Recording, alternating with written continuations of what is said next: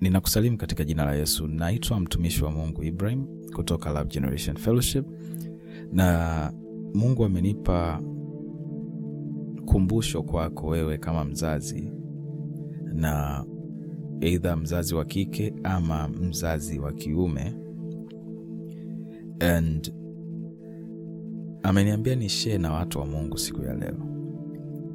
Na kuna nafasi ambayo Mungu ametuheshimu na kutupatia sisi kama wazazi. Ni nafasi ambayo naweza kusema ni zaidi ya uumbaji. Ni nafasi ambayo tumepewa kuweza kushiriki katika umilele na Mungu. Kwa sababu Mungu anapokupa kizazi ama uzazi, anakupa maisha ambayo ni zaidi ya wewe. Kuna uendelevu ambao uko baada ya mtu kujulikana ama kuitwa mzazi.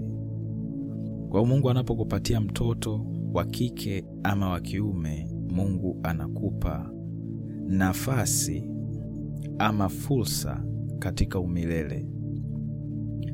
Urithi unaowaachia watoto wako ni chombo ambacho kinakufanya wewe uishi kwa milele ama umilele.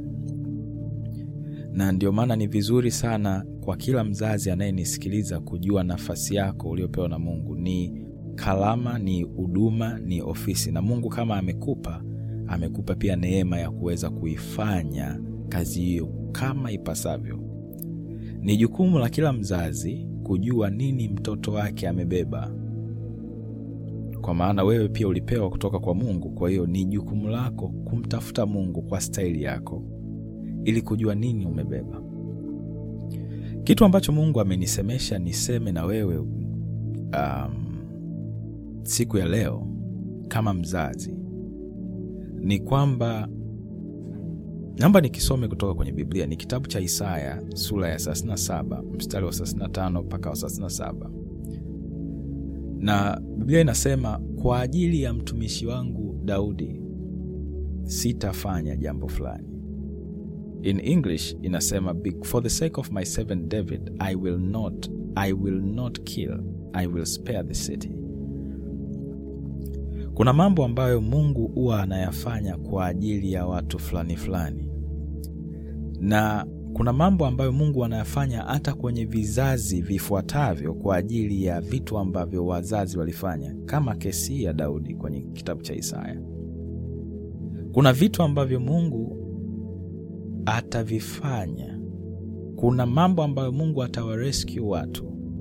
Kuna mambo ambayo Mungu atawaepusha baadhi ya watu kutokana na vitu ambavyo wazazi wao walifanya. Na kuna mambo ambayo mapepo na nguvu za giza yatafanya kwenye maisha ya watu kutokana na vitu ambavyo wazazi wao walifanya. Kwa hiyo unapokuwa mzazi, umepewa nafasi ya kupitisha uwezo, mamlaka, nguvu, ujuzi na maarifa kwa watoto wako. Vile vitu unavyoviachilia ndani yao vinakuwa urithi wao kutoka kwako. Sasa watoto wako hawataanza kurithi utakapokufa tu au baada ya kufariki kwako. Wanaanza kurithi hata sasa. Watu wengi wakiangalia issue kama hizi wanakuwa na haraka sana ya kwenda kuangalia mali. Na urithi ambao tunauacha ni zaidi ya ule ambao tunauandika kwenye usea. Ni urithi ambao ni zaidi ya mali ambazo zitahesabika. Kwa sababu kama ni utajiri au maskini, hautokani na mali ulizoacha, bali ujuzi ambao umeuacha ndani ya wanao. Kinachomfanya tajiri awe tajiri ni personality, ni character, ni ujuzi na uwezo. Kwa kuna watu ambao kweli wamezaliwa kwenye familia za kimaskini ama familia duni, lakini ni kutokana na wamekuwa hivyo, na wengine wamepata neema ya kuweza kubadilisha maisha yao kwa maamuzi kwamba mimi nilizaliwa kwenye familia maskini, ila watu maskini hawatatoka kwangu. Watu hawa ndio ambao walikuja kuvunja generational curses, laana endelevu za vizazi. na kutoka kwenye kizazi chao wao wameanzisha baraka. Kwa inawezekana umetoka kwenye familia ambayo watu hawaolewi, hawaoi, ukaolewa na ukaamua kukaa kwenye ndoa vizuri tu. Lakini kuna gharama unalipa ili kizazi chako wewe kisivamiwe na laana ambayo kuna mtu kabla yako aliirithisha. Sasa laana hazitoki kwa mapepo tu. Vitu vibaya havitoki kwa mapepo tu, vinatokana na watu.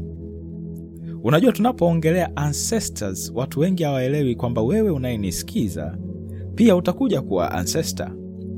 Wewe ni future ancestor. You are a living ancestor to your grandchildren, wajukuu zako. Wewe ni ancestor. Wewe ni mzimu, wewe utakuwa ni ghost. Na effect ya vyote ulivyovipanda watakuja kuvienjoy kiroho na kimwili. Kwa hiyo ninapoachia audio kama hii, especially kwa wale wazazi vijana, hii ni kuwa taarifu, kuwa inspire, na wengine kuwarudisha nyuma, mkae mjipange, kwa maana jinsi mnavyoishi mnaachilia roho kwa watoto wenu ambazo unakuwa ni urithi kwao. Kwa kama wewe unaona mwanao akuoni ukiwa unazini, ukiwa unaiba, ukiwa unadanganya, ukiwa unafanya vitu vyote hivi, akuoni ukiwa mvivu na unahangaika kufanya mambo kwa kuungaunga, lakini unaweza ukamficha mwana vitendo na maneno, lakini huwezi kumficha roho uliobeba. Wote tulibeba roho za wazazi wetu, tulirithishwa, na kwenye roho ndio kuna hivi vyote nilivyovitaja: maarifa, ujuzi, hekima, taratibu. Ulirithishwa. Kwa hiyo kuna watu ambao wanafanya maamuzi mabaya kwa sababu walirithishwa. They could not get it from any place else. They inherited. Kwa hiyo wewe kama mzazi unayenisikiza, you need to understand kwamba unachompasia mtoto wako, unachokipitisha kwa mtoto wako ni zaidi ya mali. Kwa hiyo usije ukawa unahangaika sana kutengeneza mali ili mwanao asome shule nzuri, akutunze wewe. Inabidi upass uwezo wa kutengeneza mali ulizozitengeneza kwa mwanao. Na hii ni wake up call. Hii ni wake up call kwa wazazi. Uwezo ukataka mtoto wako awe na mahusiano na Mungu ambayo wewe huna. Sio mzazi wa kimwili, sio wa kiroho. Uwezo ukataka mtoto wako awe loyal wakati wewe huna loyalty. Uwezo ukataka mtoto wako awe anatunza wazazi, aja kuona ukitunza wa kwako. Not only that, hauna huo moyo na hujawafundisha watoto kuchukua majukumu. Kwa kama mzazi unayenisikiliza na wana watoto wadogo, jiulize ni roho gani ambazo wewe umebeba ambazo upo tayari zipite kwa watoto wako. Kama una uvivu, kama una you are disorganized, kama upo mchafu, kama ni mzambifu, ni muongo, wewe utafurahishwa kuona mwanao amebeba hivyo, kwa sababu huwezi kukimbia roho ila tu kwa kupitia Yesu. Na Yesu hakutuita tumtupie mipira yeye, hapana. Hivi ndivyo tunavyopitisha urithi wetu kwa watoto wetu. Hivi ndivyo tunavyopitisha urithi wetu kwa watu ambao wako nyuma yetu. Ni zaidi ya mali. Na ndio maana kuna wazazi wengi waliacha mali nyingi sana zikaja kuharibiwa kwa sababu hawakujua jinsi ya harithi, the real way to transfer wealth to their children ni kutengenezea character. Sasa wawezaje kuitengeneza character ambayo hauna? Ndio maana unatakiwa wewe kama mzazi unayenisikiliza uanze kufanyia kazi maeneo fulani fulani ya maisha yako. Kama hauna biashara, anza kufanya. You can always learn. Kama hauna miradi, kama una madeni, anza kufanya kazi. Commit yourself that my children, watoto wangu hawatarithi balaa.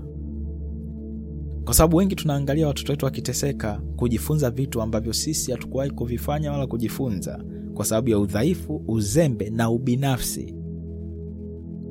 Kila mzazi mzinzi mwanae atakuwa mzinzi tu, la sivyo akutane na Yesu.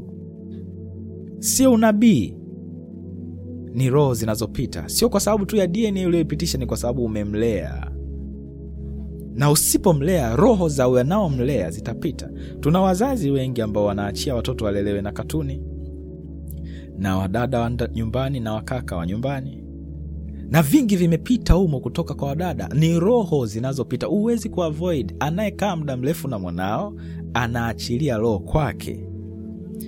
Kuna mcheza basket anaitwa Kobe Bryant alisema kinachowafanya watu wengi wasiwe na muda na watoto wao sio kwa sababu wana mambo mengi sana, ni kwa sababu tu hawataki kutake responsibility. Kwa hiyo tunatumia shule na vitu vingine na wadada wa kazi kuavoid nafasi tuliopewa kulea. Sio kwamba hatuna muda tunao, ni kwamba hatujaweka priority kwenye kuinvest ile roho tulionayo kwa watoto wetu. Ni uvivu. Na sometimes ili kufanya hivi tunabidi tupambane na umaskini, tuuvunje kabisa ili tupate muda mwingi na familia, kuhamisha vile vilivyopo rohoni mwetu kwa watoto wetu. Kama ni mzazi unanisikiliza, umeolewa au umeoa, angalia maamuzi unayofanya. Angalia jinsi unavyoishi.